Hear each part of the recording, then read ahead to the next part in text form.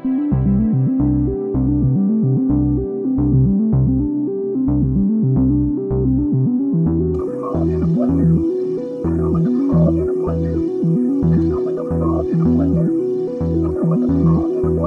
and welcome to Magic Numbers. This is episode number 91, and today we're going to talk about why top players win more and maybe try to find out what you can copy from their behaviors and what you should look for in order to replicate their results. But before we go into that, I would like to thank my sponsors, that's mtgazone.com, and patrons. I would like to greet 3 new patrons, and that is Mario, Reese, and Gregorado. So thank you very much for joining the happy bunch of people that support me. And it goes quite a long way to support my content because it keeps my wife happy, keeps me motivated, multiple tasks achieved at the same time. And you also can get some benefits like getting to ask questions about whatever interests you during the episode if you are in the right tier. But before we move to the main topic, I would like to start with a preamble. You know, streaming and content creation is this game when you try to get as much as possible for yourself. But somehow I hear that a lot, but I never see that in limited content creation when most people that do create are quite closely related. They interact, they get inspired by each other. So I would like to use one of my preambles because why shouldn't I, to showcase my favorite content creator in limited, and that is Cord Calls. Because you should recognize greatness. And I think Cord is amazing in multiple ways. And I wanted to make a strong case for why you should listen to Cord, why you should support them, why you should interact. So first of all, Alex is a very good communicator. I listen to his podcast every week, and every single time I am amazed by how easily he can communicate complex problems that makes his content accessible for players of every single level of ability. If you are a seasoned grinder, you will still find something in his content easily. But if you are just a beginner in limited, you will still get quite a lot because it's communicated in such an intuitive way. Second of all, Alex is a very good gameplay tutor. If you watch his streams, then you will see very easily how not to make mistakes. He will walk you through in a way that is also accessible to everyone. And he's just a generally nice, sweet person, which is nice to know from your content creator. So that's one of the few Twitch streamers I watch very regularly, and there's a very good reason for that. So my preamble is give some more love to Cord Calls because he's amazing, and we're happy to have him as a person that creates content in our neck of the woods in terms of Magic. We can start talking about the main topic, but before that, I usually talk a bit about the metagame evolution, and that is how the metagame of the game of Limited has changed from last week to now. You have the red bars. This is the frequency of the gameplay of each archetype. Red bars are the week 1, and blue bars are almost week 2 because we still don't have 2 weeks on the clock. But what you can see is that Rakdos and Golgari were the most played decks at around 16%. But across the first week, or after the first week, the rate of playing Boros has increased from 11% to almost 14%. So that's a big shift. And also we've seen a shift in how red cards are being picked, slightly higher, which makes me think that there might be a slight drop of win rate of Golgari in the coming weeks because people realize how good it is and are starting to draft it more heavy. In terms of Rakdos and Golgari, there were cosmetic changes really under 1 percentage point. There has been also a bit more Gruul drafting. It was at 9.8, now it's at 10.4. Not a big change, but change nonetheless. People stopped drafting Selesnya as often, dropped from 8.7 to 7.6. Very small changes with Izzet, Dimir. Izzet is around 8%, Dimir is around 9%. Slight drop off for Orzhov players from 9.5 to 8.4. And Simic and Azorius are way behind at around 5.5% of gameplay. Slight drops for those, but also in the cosmetic department. In terms of the win rates, first week, the 2 most winning decks was Boros and Rakdos at around 57.5%. And both of them dropped by roughly a percentage points to 56.6, 56.3. Then Golgari was the third highest win rate deck with 56.5. that dropped to 56. Again, not massive changes. And Gruel stayed at 56.2 that it had last week, actually overtaking Golgari. But that also means that in week 2, difference between number 1 Boros and number 4 Golgari was only 0.6 percentage points in terms of win rate, which makes me think these decks are quite evenly matched in terms of how you can draft them in the current metagame. So you shouldn't be stuck with this idea that sometimes people get that Boros is the thing and it will win everything. I think all 4 of those decks are going to be very good if they're open. So stay attentive and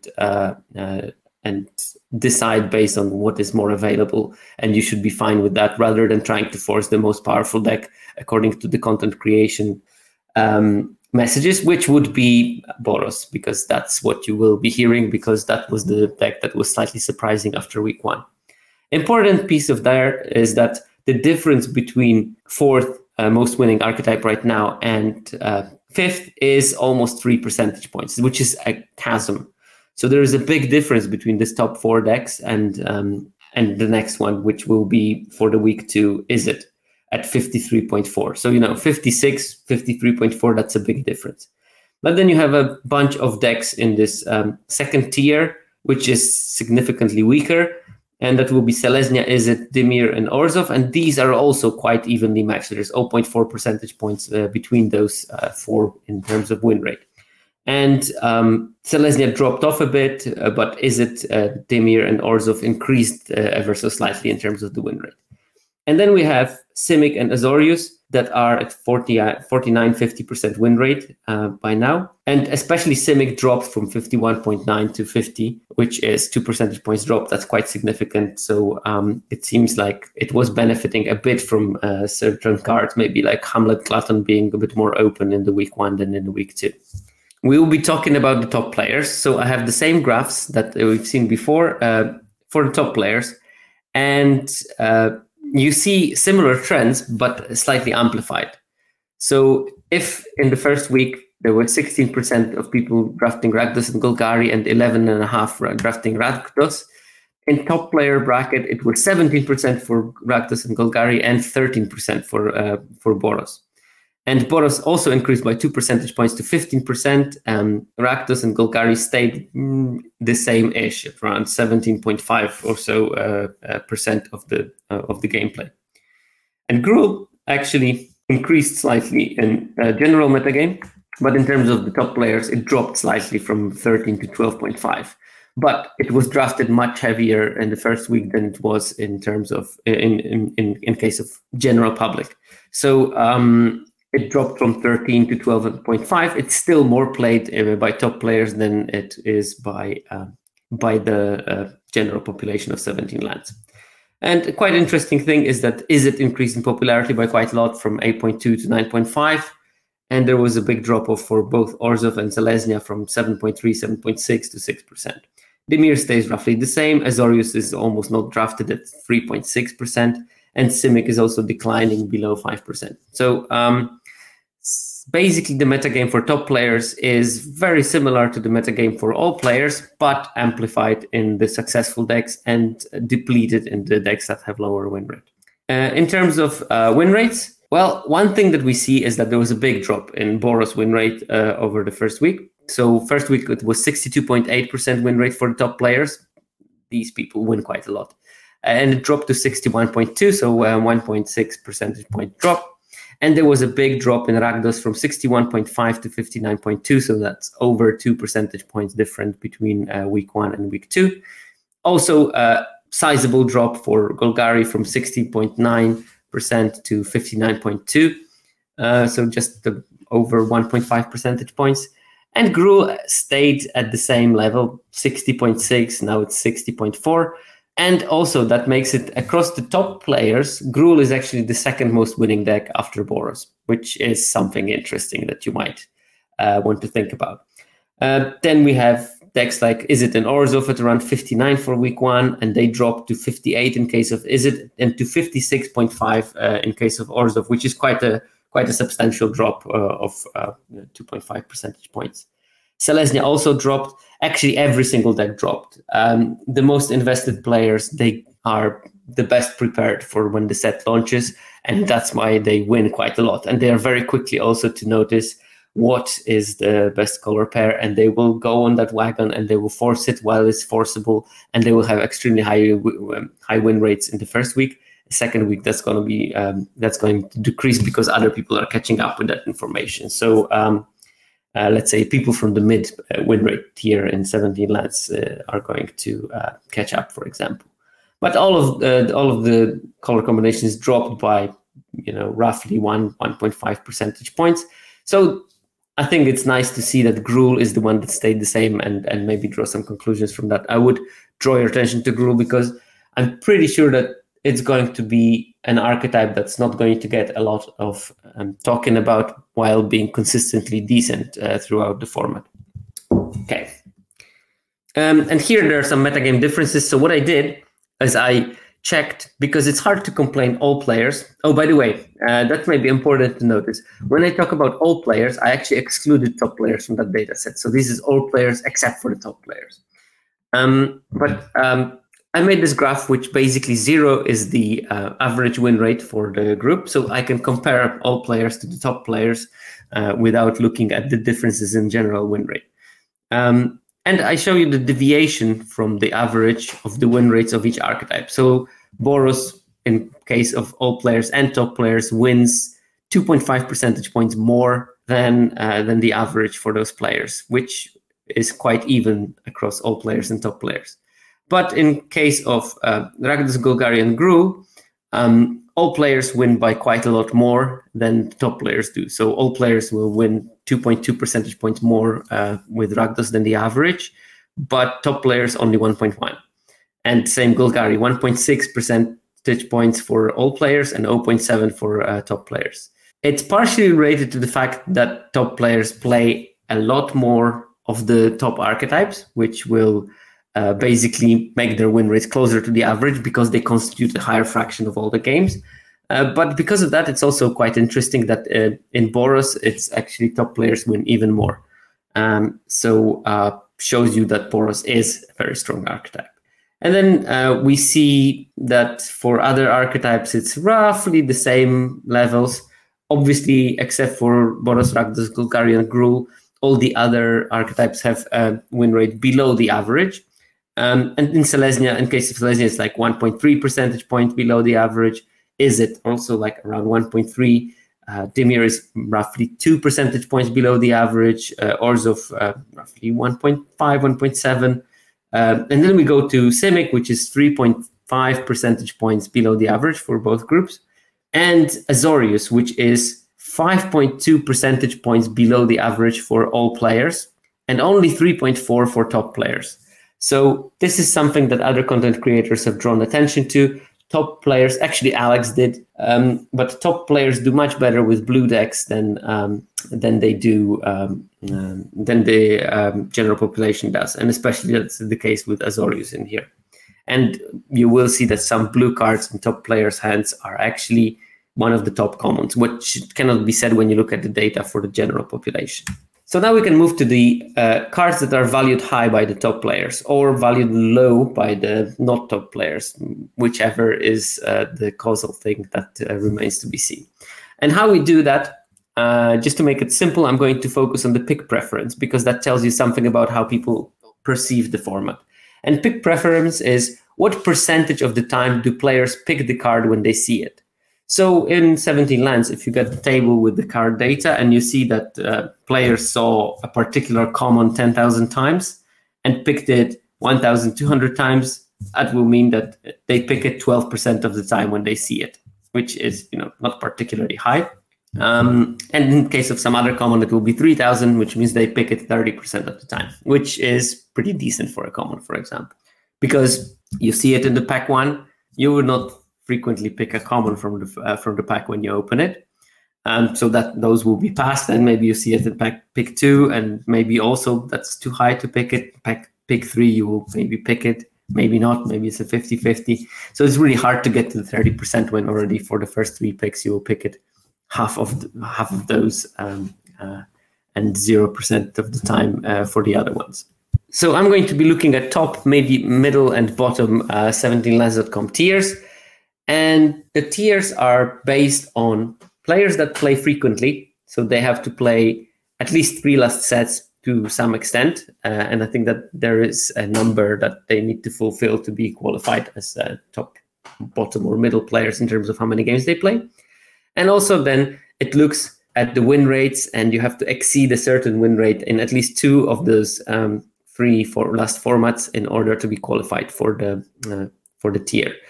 So players from the bottom tier have a 49% average win rate, middle tier is 55%, and top tier is 59.5% roughly. So when we're talking about the top tier, we're talking about people who win a lot. And also, just to give an impression, top players are roughly 20% of all the data in 17 lands.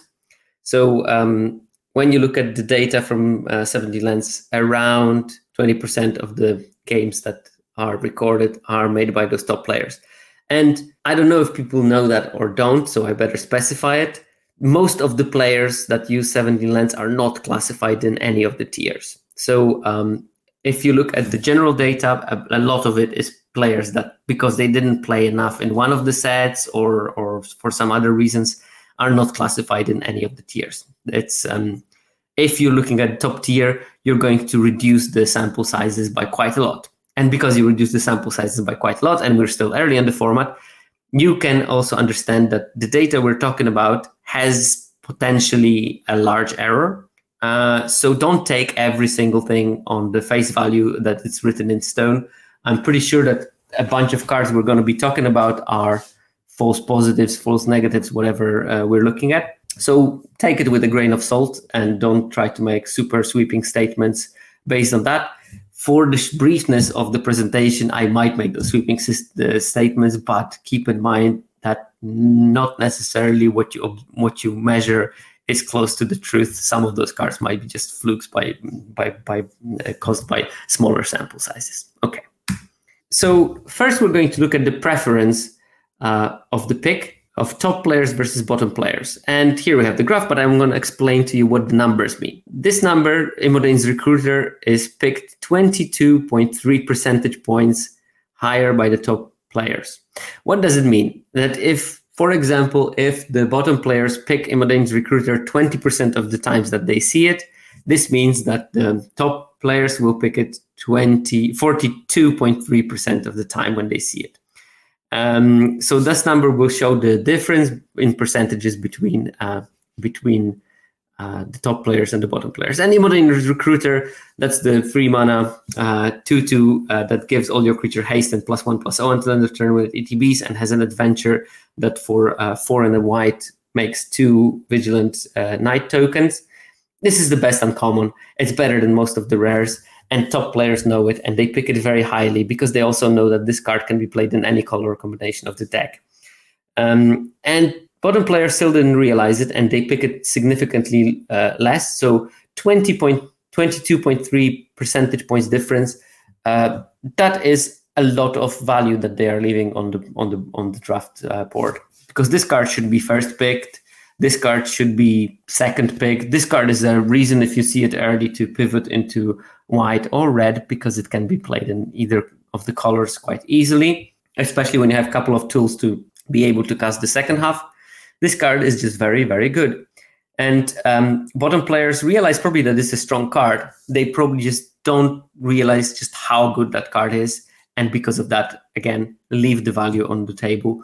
I had a couple of drafts in this format when I pivoted for the Imodane's Recruiter, and I never regretted that choice so far. Second card on the list, Gumdrop Poisoner. That's a 2 and a black 3/2 lifelinker. And when ETBs, it gives -X/-X to target creature, where X is the amount of life you gain this turn. Also has an adventure that at instant speed, by the way, you can surprise people by that. At instant speed can produce a food token. This card is really strong, and I think that people who are still beginning to play Limited occasionally don't see just how powerful this card is. Like, let's start with the first thing. 3 mana 3/2 lifelinker is already a good card. it's really strong because lifelink is a hell of an ability. Now, this can be also played for 5 mana, let's say, because you can squeeze in making the food token anytime you want, really. But on turn 5, if you have 5 lands, you can crack a food, play this as a 3/2 lifelinker that also kills a 3 toughness creature, which is amazing, right? And you can see other scenarios that late in the game, you can crack 2 foods and kill Hamlet Glutton with it, because why not?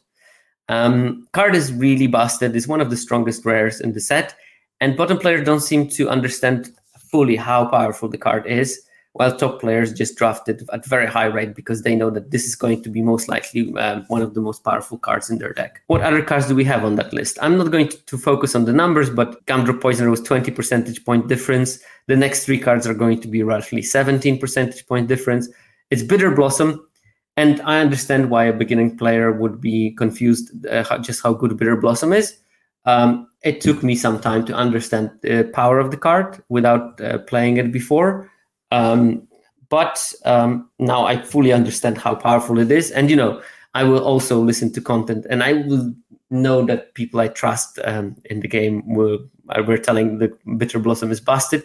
But, like 2-3 years ago, I would look at it and say, well, is that so good? Yes, that is so good. Making a 1/1 flyer every turn and just broadening the board and being able to kill opponent with those and block to lead to longer games because you're paying 1 life to sometimes prevent 3. It's just insane what this card does. If we play it on turn 2, it's really hard to imagine scenarios where you're going to lose. Sanguine asks that because it's an extra sheet, how big is the sample size? It doesn't matter how big the sample size for this is realistically because I'm checking the pick preference.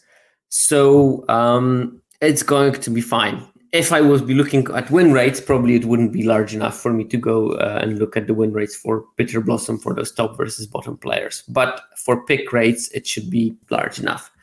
I can check very quickly. Card data, all users, top players, rarity, mythic. It's pretty small, but because it's such a highly taken card, the difference is going to be probably significant. But because, I'm not looking at the win rate. I'm looking at how many times people saw it, around 200, and how many times they take it, around 130 to 150 or something. So you will see like 75% of the time when top players see Bitter Blossom, they pick it. And then based on this data, it will be roughly 60-something% for the lower win rate players. So they're still going to be picked very highly, just not as highly as the top players. This is going to be the case, and it was the case in the Lord of the Rings. Top players really pick those powerful cards very highly. And we have other cards, Witch Stalker's Frenzy, Welcome to Sweet Tooth, Gingerbread Hunter, Torch the Tower, Tough Cookie, Goblin Bombardment, Red Cup Gutter Dweller, Cut-In, Agatha's Champion, Kellen the Fey-Blooded, Heartflame Duelist, and Monstrous Rage. All of those cards are really strong cards that maybe don't look amazingly strong when you read them. They still look great, but maybe not as amazing as they really are on the first read. And that's maybe what confuses the bottom tier players, who I assume are players that are just starting to play limited seriously enough to make 17 lands, but are still in the learning process of the ins and outs of the format, which is notoriously difficult to play and requires a lot of magic skills that even constructed players don't need. Because, for example, big problem of limited is that you need to be a decent deck builder. And to be good in constructed, you don't even have to construct a deck. You just maybe need to optimize slightly something that was built by someone else. MBK asks, is there any evidence to suggest that this is amplified because top players are more often splashing and so are set up to take these cards mid-late more often? This is a very interesting question, but for that I will need to really look at the data, the public data sets when they are going to be released. This is based only on those big tables that are on 17 lands, and from those I cannot draw those kind of conclusions. I don't even know if there is a particular preference in terms of splashing for the top players. It's hard to answer also because based on the data from previous sets, it's actually the bottom tier players that splash more frequently. It's just that they do it suboptimally. That's a good choice, Funderwung. It just tells that in pack 3, pick 1, took Recruiter, because in green black, because you can. Still, it's still probably good enough if you have enough fixing, which I assume you do. But yeah, all these cards that I mentioned are extremely powerful cards and should be taken very highly. And maybe I will make one exception in Goblin Bombardment. Goblin Bombardment is a very powerful card, but I did some data that I'm not going to show today, but maybe I will try to do something about it next week in terms of secret 2-color cards. And Goblin Bombardment flagged as one of those secret 2-color cards. That it is a great card, but most of its power is in red-black decks. And it's much stronger in red-black decks. Also okay in Boros, but it's pretty more powerful in red-black. But the rest of those cards are really strong and should be played, and top players understand it perfectly. Now we look at the preference between top players and middle players. And this is, I think, interesting one, because this shows the difference between being really one of those top users with 60% win rate and being still a good player, because those middle players are good players. They have 55% win rate in ranked draft, which is a lot. Those ranked drafts are designed for the win rate to be oscillating around 50%, because you are matched with people who are allegedly similar power level than you. If you're winning 55% of those games, that means that you're pretty strong. Imodane's Recruiter is still number one. There's a 12.2 percentage point difference between top players and middle players in drafting the Imodane's Recruiter. And I'm sure that middle players do know by now that Recruiter is the best card, best uncommon in the set, because they are 17 lands users, which makes me think that they at least occasionally will look at the win rates of cards on 17 lands, because also they are probably interested in what their data produces. So I would be surprised if they don't look at it. And yet still they underdraft Recruiter by 12 percentage point, which is not little. And then we have a significant drop at a 10 percentage point difference in Heartflame Duelist. If you don't know, Heartflame Duelist is the white 3/1 that gives all your spells lifelink. But it also has an adventure that is a 3 mana, deal 3 to something. So sort of like a solid remover that can be later used as a creature. So great Boros payoff. If you're a Boros and you can get it, you'll be really happy to play that. So that card is probably not being picked by people who don't need to play the white part, because this card is perfectly playable as a standalone adventure on its own. And maybe the middle players don't see that and they leave it on the table because they think, oh, you know what? I'm not Boros. I can't play the creature, so why would I pick the spell? Yes, you can probably pick the spell quite easily, even though you, of course, would prefer to be able to play both sides. But that might, account for part of that difference, and evaluation might account for some other part. Then we have Welcome to Sweet Tooth. This card is another card that maybe is its power is not apparent, but when you think about it, it's a saga. The first chapter you make a 1/1 human. Second chapter is you make a food, and third chapter is you put X +1/+1 counters, where X is your food +1. So if you produce this one food, it will put 2 counters, and if you put it on that human, it will become a 3/3. So it is a sort of delayed 3/3 creature that will eventually gain you 3 life or some other kind of ability for 2 mana, which is a great value. But I don't think that people look at this card from this perspective, and that's why they may be slightly underdrafted, even though it's more powerful than it seems. And then again, Monstrous Rage, another underdrafted card. Oh, that's a good question, Urbivore. The rate on Heartflame Duelist Adventure seems very bad to me. What am I missing? You're missing the fact that it is also versatile. So not only you get that rate, it's a 3 mana deal 3, which is not terrible. I mean, look at one of the top commons of the recent sets that we're dealing 3 with some minor upside. This one has an upside that it also can be a creature, and also that it's in the strongest color. That's another thing. And yes, also can go face, which is something that doesn't happen frequently with those kind. And instant speed. It's really, really strong on its own. And the fact that you will have that ability to play it as a creature, even if you don't play white, you will be able to have that 1 Crystal Grotto and eventually play it. And if you play already a deck that has a bunch of other red spells that deal damage, you might get also a couple of points of life by playing Torch the Tower when it's in play. It's really, really strong. And the flexibility of all those elements push it across the border. The 3 mana instant is playable in some other decks that just want the 3 mana instant. And it's not going to be the best card in your deck, but it's going to be a very playable card in your deck if you're playing like blue-red spells. And if you're playing blue-red spells, you might have some treasures, which will allow you to cast that 3-1 later in the game, which will be fine for you. But okay, let's move on. Monstrous Rage is a card that is, I would say, very underestimated. I did beautiful things with that card in my FNM draft when it enabled my Picnic Ruiners very frequently to be huge double striking, trampling threats. The fact that for 1 mana you get +3/+1 that can win combats, that can push lethal is amazing.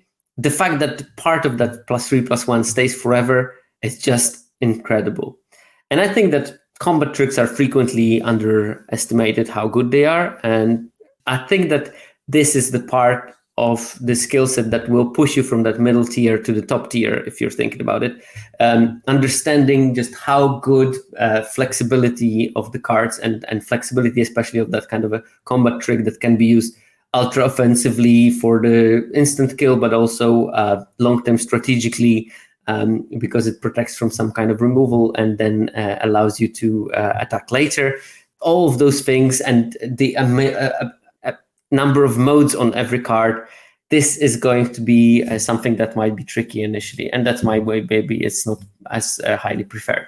And again, keep in mind that when I'm saying it's not as highly preferred as the top players, it doesn't mean that middle players don't draft Monstrous Rage and they don't play it. It just means that they are just slightly lower on the card and top players are slightly higher. And for me, the fact that top players are slightly higher on a particular card is a signal that maybe that card is as good, because they do win, so they do have a track record of making good choices in the draft, that being a bit higher on that card is the strategy. So just think about how high you are on Monstrous Rage and think maybe I should bump it still up, even if I'm already decently high and I want to pick it like pick 5-4. Maybe you should be happy to pick 3-4 because that's how good the card is. Towards the Tower, again, I'm sure that middle players are high on the card, just not as high as the top players.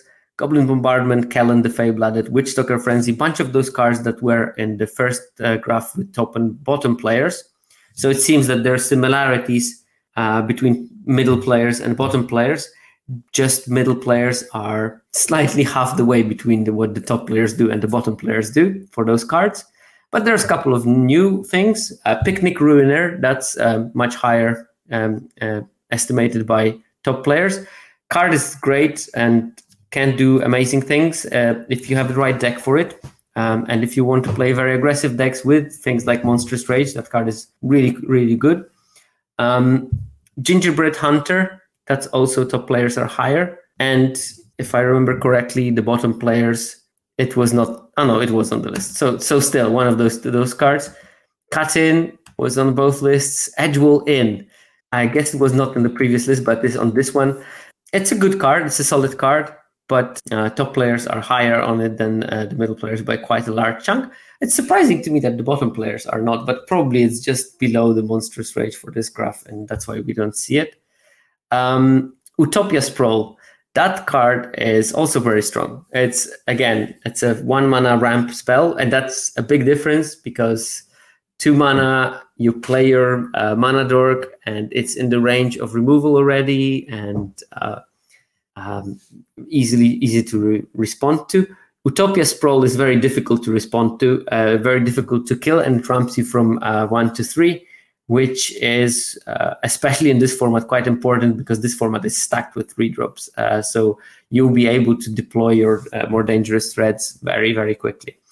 Redcap Gutter Dweller, I think that here is just like part of the result will be that top players are higher on red, because we've seen it already in the data that they do prefer those high win rate archetypes, and a bunch of them were red. So because they are higher on Gruul, Boros, and Rakdos, they will just pick Redcap Gutter Dweller more frequently because it will fit their deck also more frequently because they position themselves to be able to draft Redcap Gutter Dweller. And by the way, this is something that will be true for all the red cards on that list. part of it is because top players are just drafting with preference towards drafting red. And we end up with Embrith Veteran. Funderwunk calculated, and out of 15 cards in my graph, 11 were red. So yeah, preference towards the color is also something very, very important. Now, when we look at the preference middle versus bottom, and here there are two cards that are absolutely outliers in terms of how much more do middle players prefer those cards than the bottom players. And it's Gumdrop Poisoner and Bitter Blossom, two cards that we already mentioned. Around 17 percentage points, 16 percentage points difference in preference between middle and bottom players. And we have a bunch of cards that are between 10 and 6, and that includes everything that we already mentioned. So Recruiter, Witchstalker Frenzy, Agatha's Champion, Gingerbread Hunter. Oh, actually, Godric Cloaked Reveler is something that we didn't mention, but that's another red card. Welcome to Sweet Tooth, Tough Cookie, Agatha's Soul Cauldron. That's probably based on like another small sample size, but we see that mythic artifact. Mosswood Dread Knight, Realm Scorcher Hellkite, Huntsman Redemption, Candy Grapple, and Lord Skitter Sewer King. All of those cards, really strong cards, and middle players, they do seem to know which cards are good, just maybe miss the preference aspect of their drafting in terms of the thing that top players have. Top players position themselves to be able to draft the most powerful color pairs by picking the good first pick that keeps them open to those colors. And maybe the middle tier players, they try to be too adherent to drafting the hard way philosophy and basically try to stay open and pick the best cards without looking at the context of the set. And I think that this costs them some win rate equity. Keep in mind, of course, that the difference might be as simple as top players just play the games better and have a better plan during the games, something that my data will never capture. But because we do see those differences with some cards, I think that that's not completely the case. And now we have the reverse. Which cards do... that should be saying top versus bottom, but by the way.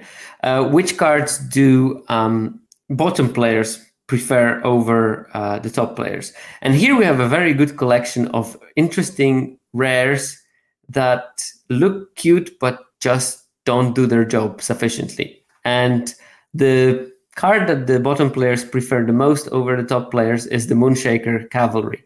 The 8 mana, 6/6 flyer gives your creatures +6/+6 and flying until end of turn. But 8 mana, including 3 white, that's quite a lot. And because of that, top players will very rarely play the card, and they will occasionally do. But because of the fact that they won't play it more frequently, they will not pick it a large percentage of the time. Force of Will. Sherkovitz, you said top players are also good deck builders. I can make good choices and pick good cards, and gameplay is sound. But how can I get better at building the winner deck?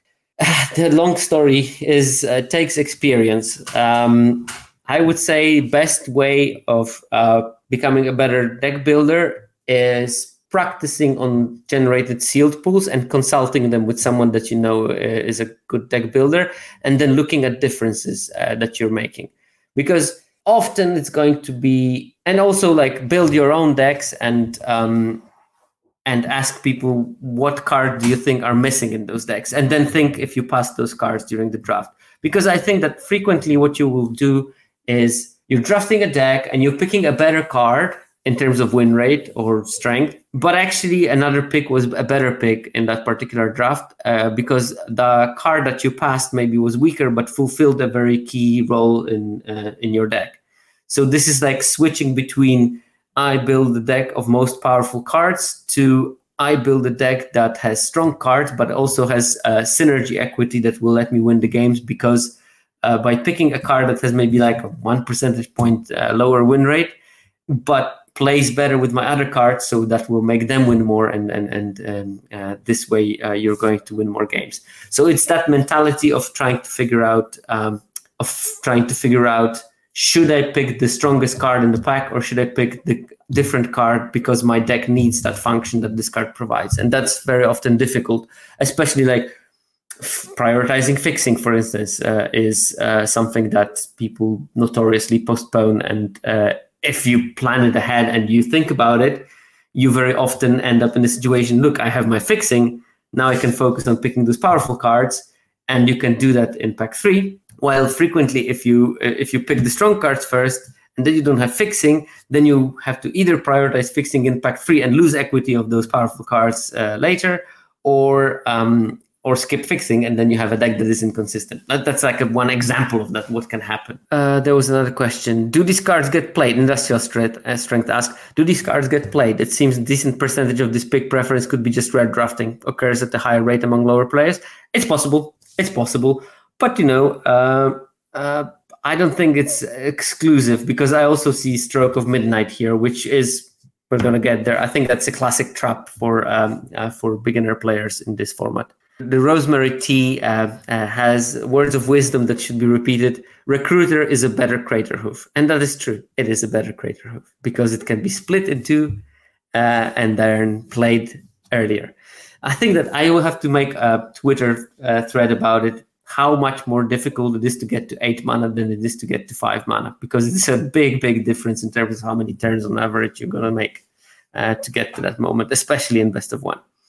So yeah, I'm going to go through the list of these cards because I think all of them are not that interesting to talk about them individually. But we have Moonshaker, Cavalry, Asinine Antics, Rankle's Pranks, Lord Skitter's Blessing, Cruel Somnophage, Rhystic Study, Hilda of the Icy Crown, A Tale for the Ages, Ariette of the Charmed Apple, Doubling Season, Spectre of Mortality, Parallel Lives, Stroke of Midnight, the card that I'm going to focus on, Besiege the Mirror, and Imodane the Pyrohammer. And I think a bunch of those cards rare drafted. I think that maybe Cavalry, for people that play Brawl, they want to have a copy of it, so they pick it. Rhystic Study, because, I don't know, Brawl. Doubling Season, that's also like a card that is worth a lot of money. And I think that cards that are worth a lot of money in paper are going to have a higher appeal to be picked because they might be playable for some reason. I don't know, but lots of those cards are actually more expensive because they are played in Commander, and there is no Commander in Arena, so that sort of boggles me. But maybe people hope that Commander is going to be brought to Arena for some reason. And there's like Besiege the Mirror, which is a card that will be playable in many formats, I'm sure. So that's a solid rare drafting pick. But there's also a bunch of cards that I see players, a particular type of a player, loving those cards. And Asinine Antics is one of them. Lord Skitter's Blessing is the other one. Cards that promise quite a lot because they read interestingly, but in the end, they usually deliver short. Like Lord Skitter's Blessing is a sort of like 1 mana cheaper Phyrexian Arena that brings a +1/+1 aura with it. And if my opponent really hates me drawing those extra cards, they can easily kill my creature with aura and stop Lord Skitter's Blessing from working. If they don't mind, they will actually not do anything with my with my aura creature, and I will kill myself by damage from the drawing extra cards. So that card is problematic because if the opponent's deck is well built, they can decide whether I draw the cards or whether I not, and they will do it. I can guarantee you without my well-being in mind. They will actually do it actively to make me miserable. And Asinine Antics, that looks like a Wrath, but it's not a Wrath. Rankle's Prank looks like a Wrath, but it's not a Wrath. These cards also have like pretty low win rates, and probably for a good reason. And it seems like that those bottom players again should be saying bottom here. They do love it. And then we have Stroke of Midnight, which is not the only non-rare card on that list, and it's a bad removal. Unfortunately, it looks like maybe it's going to be playable. It's a 3 mana instant that kills something, and its controller gets a 1/1 human token, which doesn't seem like a lot, especially when you think of your perfect scenarios and say, I'm going to only kill Hamlet Gluttons with that. The reality is that with some decks, you're going to have to killing a 3/3 or a 2/2 even with that card, and replacing a 2/2 with a 1/1, that's not like an amazing deal that is worth 3 mana, and that's unfortunately the problem with that card. It's going to be amazing when you kill this Hamlet Glutton, but that's going to be probably like some small percentage of the time. Stroke is probably much worse because you can bargain away the human that you get for that. So yeah, before. I think that's it would be better if that would not be the case. Sanguine is asking, have we seen a good version of those cards ever that give a token?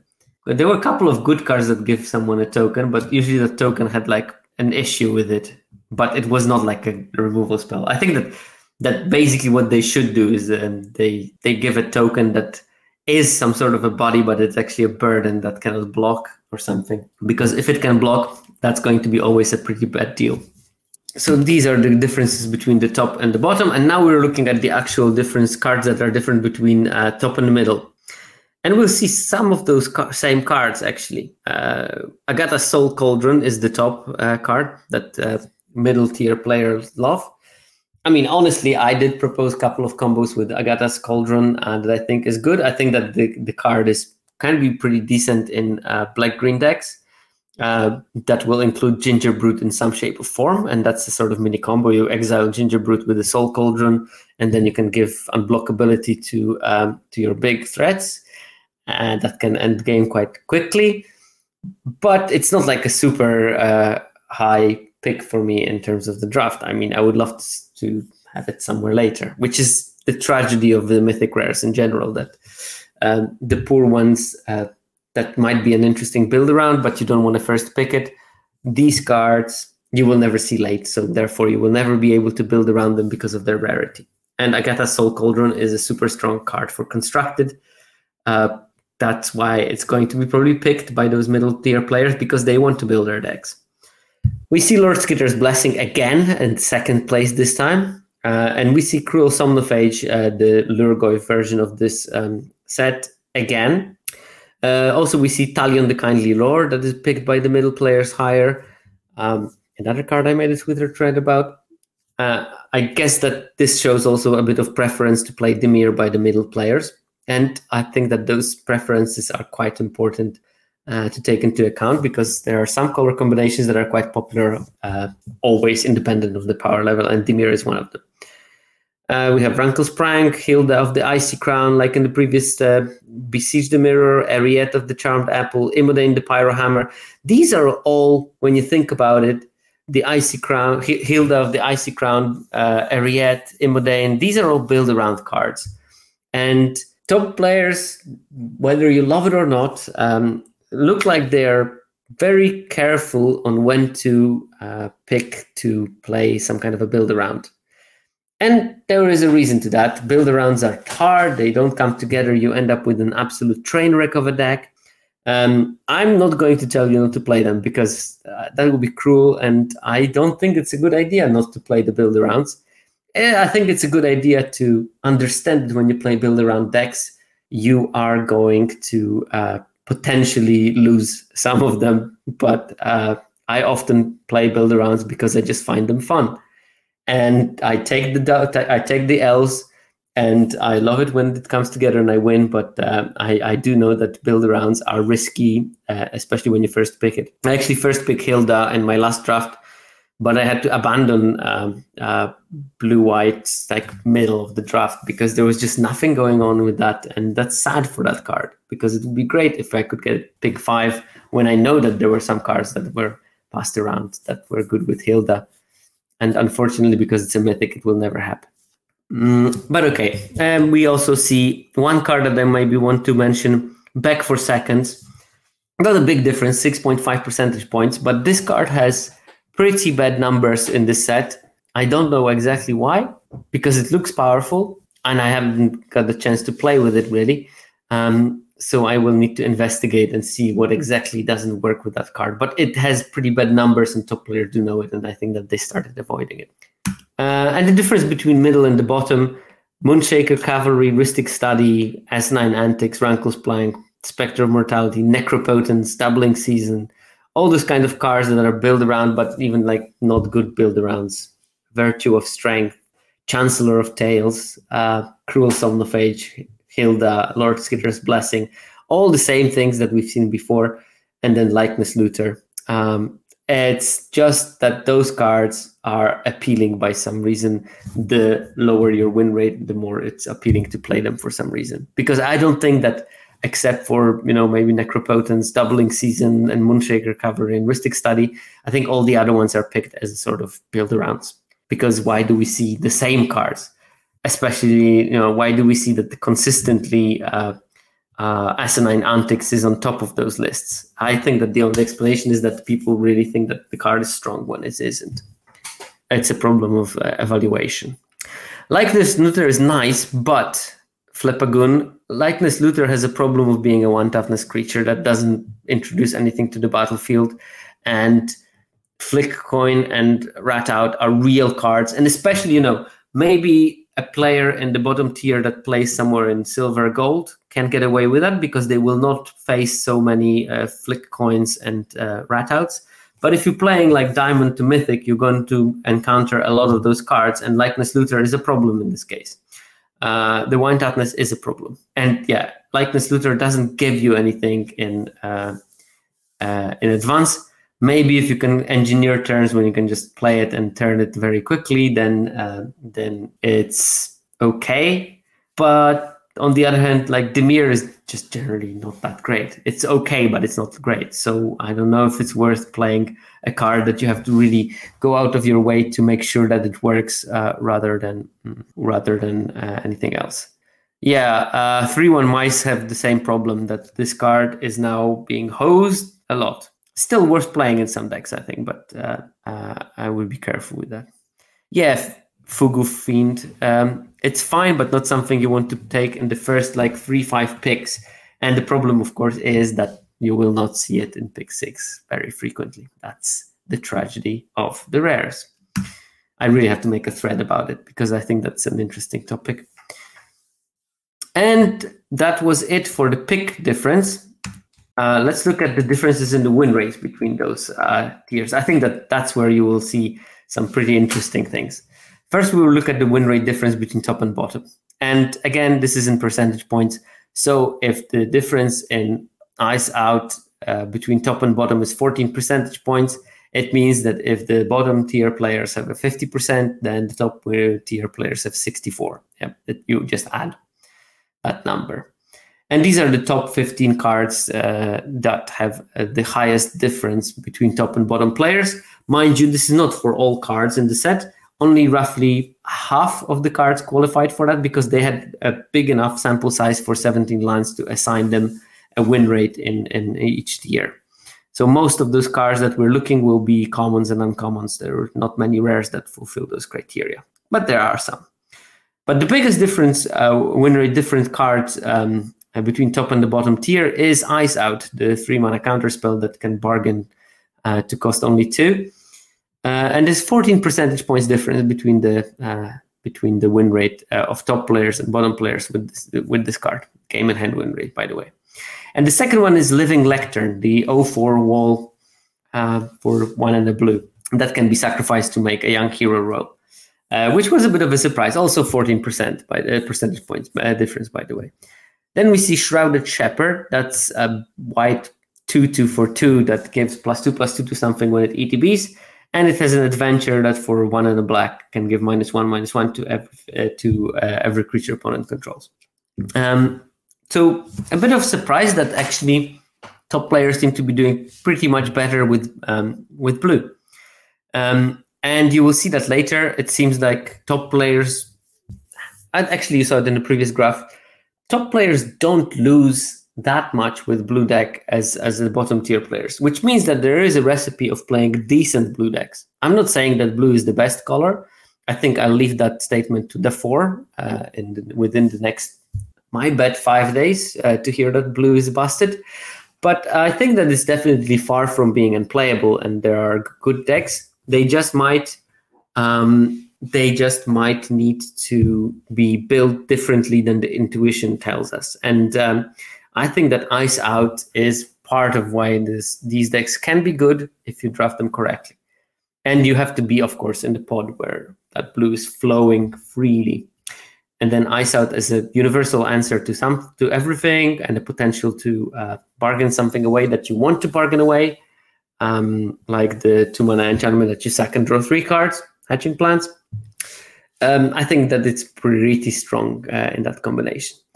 Then we have Troyan, the Gutsy Explorer, 13.6 percentage point difference in win rate. That card probably not on its own power, but on the fact that top players will be able to build much better version of those ramp decks than bottom tier players, because these are more difficult to make synergistic and make powerful than, let's say, your run-of-the-mill aggro. Savior of the Sleeping, big difference in win rate, and there will be plenty of other appearances of that card. So that's the 2 and a white, 2/3 vigilance creature.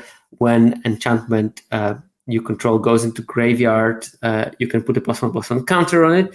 And I think that the difference here is because bottom tier players will just play it as a 2/3 vigilance creature with potentially small upside at some stage of the game, while top players will play it in a deck where this card is actively good.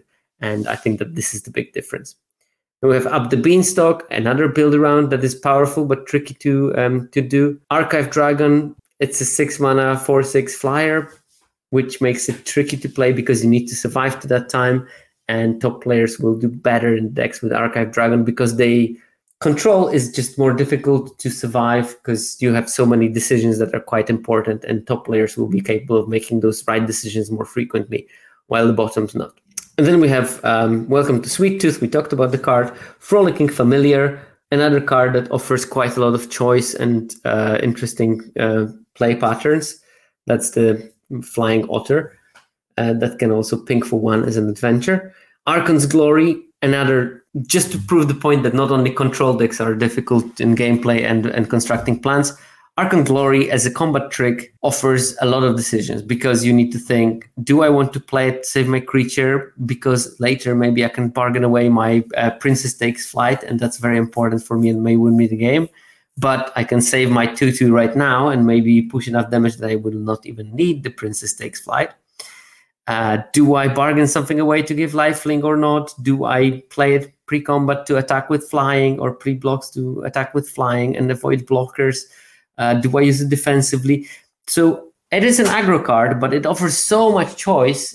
And it's not surprising that this particular card from all the aggro cards is on that list, because you need to think a couple of turns ahead in order to play it. And top players will do that. Bottom players, not necessarily. That's why we see the 12.5% difference in win rate. Dragon Mantle, that's probably also like a question of putting it in your deck or not. Card will be much better if you have some kind of evasive threats, and if you don't, it might be just not good enough. It's like 1 mana cycling. So I'm pretty sure that top players will put it in the right deck more frequently than not. Shrey of Numbering Depths, I think that here it is the equity of that card being splashed more often in the by the top players and not played in the strict white-blue deck, which might create some of the difference. We have Glass Casket, Phone's Bane Troll, and Gadwig's First Duel. 12 percentage point difference is not that much. Now for the cards that have the smallest difference between the top and the bottom players. And here we have a couple of groups of cards. First, we have cards that are just not working for the top players. And I think that here we have Dream Spoilers, when the difference between top and the bottom players is just 3.8 percentage points, which is pretty little. Rhyme for Reindeer, the 3/4 that taps a creature when enchantment ATBs. That card only 5.1%. I think that's mainly because it doesn't work very well for the top players. Tempest Heart, I think, will be on that list, and potentially Curiosity, and potentially Obira. I think that those decks are just not working so great for the top players in this format. Also, we will have some cards that probably have smaller delta because they are just generally strong. And here we have like Lord Skitter, Sewer King. The card is just so strong and straightforward in what it does that it's going to be powerful, whatever your ability level and whatever your experience in drafting is. And Royal Treatment, that card, and Candy Grapple, all these cards are just very powerful on their own, so you don't need to do much. They will let you win the games if you play them right time. And then we have a couple of cards that can go either way. I'm thinking about Sir Armand the Redeemer, maybe it has some amount of power, but it can be pretty clunky at some stage. The point is that the card does not offer much choice. Average gap between top and bottom is 10 percentage points. So here we're looking at decreasing it by 50% or so in terms of the size of the gap.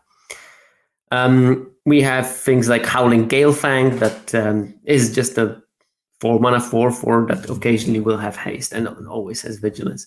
I think that this card just basically is very flat in terms of how you play it, and that's why we see it on that list. In terms of the differences in win rate between top and middle players, and here the average will be around 5 percentage point. I think that the two cards that are most impressive in terms of the difference is Gadwig's First Duel and Tenacious Tome Seeker. And both of those cards are blue, showing that top players do way better with blue, and that you can see from that list. You have not only this, you have Living Lectern, you have Frolicking Familiar, Archive Dragon, Aquatic Alchemist, Mocking Sprite, Johan, which is partially blue, Ice Out. All those cards are blue. So like more than a half of this list of cards are blue cards, just showing that there is a trend of top players being better in playing blue. But Gadwig's First Duel requires a certain setup. First of all, you need to have a decent target for the curse. Second, you need to play it in such a way that you have the possibility of utilizing the third chapter well. And the third chapter, I remind you, is you copy, and whenever next time you cast a spell that costs 3 or less, you can copy it and choose new targets for the copy. Now, those two things require quite a lot of careful thinking about where to play it, because you don't want to play it too early, because then you curse something bad. You don't want to play it when you don't have a target for curse. You don't want to play it when you will not have that 3-mana spell that you can cast at certain moment. So I think that top players will be able to position it better. And yes, it is one of the weakest uncommons in the set, but in general, top players will have a higher win rate with blue, so they might make Gadwig into just about passable. Other card, we see Niva Stalked by Nightmares, still also a low win rate card, but top players will be able to position it slightly better. We have another Saga in the Witch's Vanity with 6.5% win rate, but because there is only 5% win rate, 5 percentage point win rate difference between top and middle, I don't think that we have a credible authority to say that those differences are much higher than the average. Witch's Vanity, on the other hand, it is a great card. Still good players can squeeze out much more from that because they can play it in the right time. In terms of the cards where there are smallest difference between top and the middle players, we again have Dream Spoilers and Obira Dreaming Duelist and Snare Master Sprite. All those things were there already when looking at top versus bottom players. I just think that this format is not conducive of playing blue-white in high tables. This is maybe something I should maybe draw more attention to. Top players will frequently play in Mythic, and probably there is a good case to be had that Fairy deck is not great against good players, because it's easy to cripple, it's easy to make sure that you are going to be in a better position if you know what you're doing. So I'm pretty sure that Fairy deck will have a much higher win rate against a new player than against a veteran, even if they both play the same kind of deck, because the veteran will quickly find a good game plan against the fairies and abuse it. And because of that, maybe the win rate of those Dimir decks in high tables is going to be slightly lower. Other cards that we see quite flat are the cards that I think are flat on the power level. Graceful Takedown, I mean, just like basically your creatures deal damage to opponent creature. Nothing fancy about it, but pretty strong, so win rate is very similar. Lord Skitter's Butcher and Lord Skitter and Hamlet Glutton are strong cards. Totentanz is a strong card. Grand Bold Guest is a good synergy card. All of them have a very similar win rate between those tiers. We have Curiosity that has similar. Sweet Tooth Witch, also a powerful card. I think that all of those are just defending themselves on their own power, and they don't have a big difference because of that.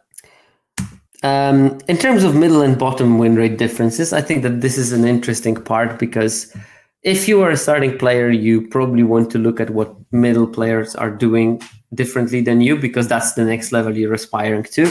It might be sometimes even a mistake to focus on the top players and their gameplay, because in order for them to have that good gameplay, they have to go through particular levels of skill development, and you can't just jump from where you are right now into where they are. You probably need to go step by step and figure out things. Doesn't mean it will take long. It will take, depending on how much effort you put in, but probably to conceptualize a certain thing that top players know, you need to accrue certain heuristics from other levels. Otherwise, it will become too much of a jump to go straight from, I put in my first draft into, that's why Sam Black is doing those loop-de-loops. You need to probably gather a bunch of things in between. But the biggest difference card, Savior of the Sleeping, I am pretty convinced, although I can't prove it really, that bottom players just play it too frequently because they think that 2-3 vigilance is just good on rate, while middle players will play it in decks that can utilize the synergy and make it at least into a 3-4, if not more, where the card actually can be decent. Dragon Mantle, again, card that requires a certain deck. You don't want to play it in any deck. You want evasive threats, maybe trampling threats, maybe flying, maybe whatever, menace, all kinds of those things. If you don't have it, it just becomes not much. It just becomes a 1 red to cycle it, which is not great. What do we have? Up the Beanstalk, tricky build around that will not always work. I think that the trouble of Up the Beanstalk with the bottom players is that they think that blue-green is the archetype when you want to cast spells with cost 5 or greater. But in fact, it's not. I think, in fact, it's Gruul and Golgari that are the best color pairs for playing Up the Beanstalk. And maybe that's why they fail. They play it too frequently in the Simic. Picklock Prankster, tricky card, because the adventure part requires certain deck building, and maybe the bottom tier players do not know how many copies of instant sorceries and fairies you should have for that card to be actively good. What else do we have there? Lord Skitter's Butcher is a bit of a surprise, but it's a 3-option card. Maybe it's hard for those players to pick the right option at the right time. Maybe they draw when they should make a rat, or maybe they give menace when they should have drawn, or something like that. What else do we have here? Troyan, as I said, a tricky card to build around. Also, the looter is always tricky for earlier players, because you need to figure out what to loot away and how to do it. And I guess that comes with experience to do exactly the right loots. And they also have Share of Numbing Depths. This card, I think, is much better as a splash in other colors than the white-blue card, but I can see that the bottom tier players will play it more frequently as a strictly blue-white card. Bob Jackson is crediting me with part of their 1 grand win in the Arena Open. I will not take any credit, but if my advice with using the Ariad's Tempting Apple was useful, then I'm super happy about it. They just said, both my draft decks played Ariad's Tempting Apple main. You said you can just play it at any point, and you were right. I'm glad that I was right. And I'm super happy for you for winning 1K. I know how amazing it feels when you win a 4-digit prize in Magic. That doesn't come frequently, so I'm super happy that you did it. Okay, let's move to the cards where we have the smallest differences between the middle and the bottom players. Weirdly, it's Johan Apprentice Sorcerer, which I would assume is actually a tricky card to play, so I can't explain that very well. I don't know. And honestly, I don't see that much of a trend, except for the fact that Witch's Vanity has a small difference. I think that maybe has something to do with middle players having a low win rate for that card compared to anything, because we saw that on the high difference between middle and top players. So there is a potential situation where there's just variance on how this card has a win rate in the middle tier group. We're talking about small sample sizes, so that might be something. Apart from that, honestly, there is a bunch of cards that are quasi-random that I don't understand why they are there. Vampiric Rites, Callous Sellsword are sort of on theme of this steal and sack. Maybe the middle tier players are trying to force it too frequently, and it's more cute than good. And because of that, they have low win rates with those cards, I would be guessing. Apart from that, hard to say what's going on in here, and not all the data must make sense, especially when we're basing it on relatively small sample sizes, and especially bottom tier is smallish. All right, so that brings us to the end of looking at the win rate differences. And now I wanted to talk about something that I observed, and that may be a spoiler for the upcoming episode. I don't know if they're going to be next week or in 2 weeks or in 3 weeks, but I definitely want to look into the speed of the game and length of the game. And I was just exploring the data, as one does in their spare time, and I decided to try to get the first impression of the cards, of the decks that want to play longer games in this format, because it is a relatively fast format in terms of the game duration, but game duration does not give you full information. Like, for example, one, as Funderwunk in the chat is mentioning, was the fastest format so far, but I think that the speed of Phyrexia Obi-Wan is partially caused not by the fact that the format was so fast, but by the fact that decks were very disproportionately paired. So you had those games that you overrun your opponent quite easily. And I think that was the case in one, because I see that a lot of games when the opponent was on the draw ended very quickly with their win, for example, which wouldn't make sense if the format was fast, that you will be overpowering people on the draw.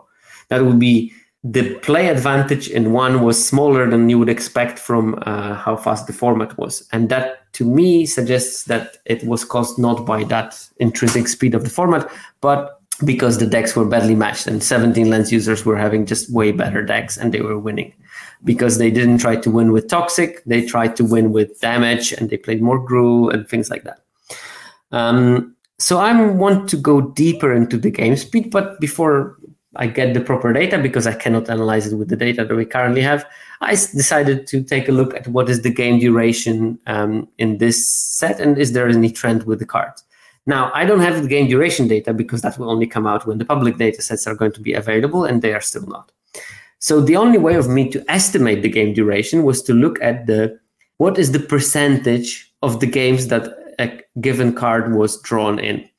And the rationale behind it is that if the game is longer, I will have a higher percentage chance of drawing a particular card because I will see more cards, and because I will see more cards, I will draw more cards.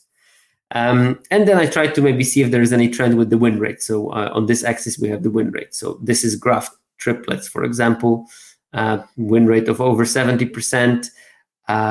And you drew it in 25% of the games you played. By drew it, I mean not having it in the opening hand, but drawing it later in the game. And here we have some card that has a win rate of 54 and still, this is all, by the way, this is the data for the top players only. Has a win rate of 54 and still you draw it around 24% of the time. But some cards you drew like 19% of the time, and some cards you drew almost 31% of the time. So this means that these cards that were only seen like 20% of the time were in the very fast games when people just didn't have time to draw many cards. So obviously you have a lower probability of drawing that. And these cards were drawn much more frequently. So potentially the games that those cards were played in were lasting longer because people drew more cards. And if you draw more cards, the game has to last longer. Ta-da.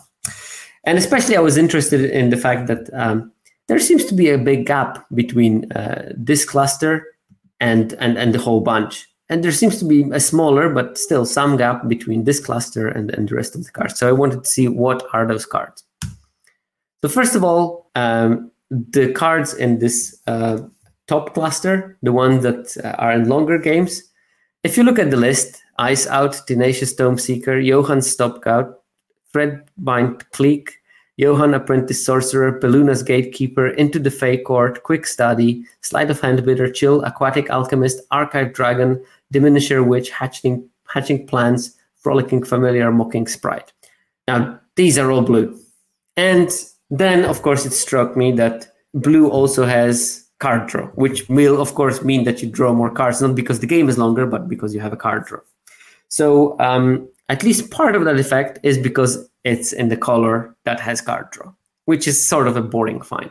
But then I started thinking, and then I said, yeah, but it does not explain everything. If it was all because of card draw, I would expect all those blue cards being maybe at the same level. So when we see Ice Out was drawn 31% of the time, Johann was drawn 30% of the time, Bitter Chill 29%, and then there is like a big cluster of cards that are like 28.7, 28.6, and it continues actually with that trend at around the same level for some other blue cards. So what it made me think is that this 28.7 is the baseline. It will be still higher than other things, and it's based on the fact that you just draw many cards from the quick study and from the into the fake court. But that means that these cards are potentially prolonging the game. And when I looked at them, I mean, they look like one of them is even called Stopgap. I mean, you would expect that the card with the Stopgap in the name will make the games last longer. Ice Out, I mean, that also sounds like a card that will make the game last longer. And when you look at it, Threadbind Clique, that can kill something and then create a good blocker, that will prolong the games. Tenacious Tome Seeker will find you another spell that might do something, maybe even Johann's Stopgap, so you can cast it again and make the game last longer. So I think at least the first 10 of those cards on the list, Ice Out, the Tome Seeker, Stopgap, Johann himself, Threadbind Clique, Belluna's Gatekeeper, Into the Fey Court, Quick Study, all those cards are sort of the cards that will make the games last longer. And some of those cards are just, you draw more of them because they are played in the color that has a lot of card draw, and that's it. But I think that especially looking at the fact that the top players had much better results in blue than other groups, I would say look at those cards as a sort of basis of your blue control deck, of what you need in those decks. All cards on those lists are important for blue, and especially Ice Out turns out to be like the key pivotal card for the blue decks, and the reason why top players are not having atrocious results with blue decks, but merely underwhelming, which is important because if you're going to play, sometimes you will just have to play blue, and you need to know which cards are absolutely key for that. Well, Funderwung, there is a problem with so Funderwung says, if it was all due to card draw, I think you'd expect Hatching Plants to be higher on the list. But would you? Because it's Hatching Plants that's making the drawing of the cards, and it drawing cards should not impact how frequently you draw it. It's the other card draw, if anything, because you will, unless you have two Hatching Plants, you will never draw your Hatching Plants through the Hatching Plants. You will draw all the other cards through the Hatching Plants. That's at least my rationale behind it. Kenshin's stream has an excellent question. Do they make the game last longer by preventing oneself from winning faster if we played other cards? I'm not sure if the logic behind it is making the cards good or worse. This is something that I will have to answer with a proper data set. And this one was just an exploratory kind of venture into that area. I did it for some other formats when I looked at cards, and I called some of them speed bumps. And these are the cards that are making the game last longer, but in the end, you're just going to lose. It just will take longer. And some of them were control cards where they make the game longer, but also make you win more. So I will have to test it, but I can't test it with this data set. I can only test it when I have the proper game length data. We also have the cards that make the games last shorter. And here we have Tattered Ratter, Harriet Spearguard, Knowing Crescendo, Ash Party Crusher, Belligerent of the Ball, Armory Mice, Embrith Veteran, Slumbering Keepguard, Grand Bull Guest, Gingerbrute, Tottentanz, and Gallant Pie Wielder. All of them super aggressive card, none of them more expensive than 3 mana, bunch of them 1-drops. We have Harried Spirit Guard, we have Embrith Veteran, we have Slumbering Keepguard, Gingerbrute. These are all 1-drops. Grand Bull Guest, Armory Mice, Ash, 2-drops that have Celebration, Gallant Pie Wielder, potential double striker, which can lead to some situations when you do a lot of damage in one turn. Knowing Crescendo, a card that is really good when you have like a bunch of 1-drops in your deck and a bunch of rat generators, because you can push a tremendous amount of damage at some stage. If you don't have the Recruiter, of course, it's always better to have a Recruiter in your deck. But if you don't, you don't. Funnily enough, Recruiter is not on that list because Recruiter does have this kind of like, I want the game to last a bit longer vibe, because then you can cast both sides of the card and then eventually win. But all of those cards show you what would be the backbone of the potential super aggressive deck. And I'm not even talking about aggro. I'm talking about super aggro. I'm talking about this kind of aggro that will play Knowing Crescendo. Knowing Crescendo is a 3-mana instant that gives +2/+0 to all your creatures, and whenever a creature dies, a non-token creature dies on the turn, you make a rat. So you basically swing with 5 creature, play Knowing Crescendo, and threaten the 15 damage. Some of those creatures will be blocked, but they will die and they will turn into rats, blah, blah, blah. So this is like the baseline of this like super ultra aggressive. And you can see that there are maybe 2 flavors of it. One that is more centered on Ash and Celebration and Armory Mice, and one that is more centered on Tottentanz and a bunch of rat synergies. And red is the sort of like center of those both archetypes. And those decks do exist. That they are not like super winning, but sometimes you will just be in the seat where this is the best strategy to do. When you want to trim to 16 lands, maybe even 15, and put tons of 1 and 2 drops, and then Knowing Crescendo as your top end. This might happen. And I think that, those decks are not abysmal because those cards have decent win rates in general. So think about those cards if you will ever want to build this kind of ultra aggressive aggro. Oh, and that's all we have for today. So we went through cards that are picked by the top players higher than by other groups of players. We looked at the cards that top players can utilize better and have a higher win rate with.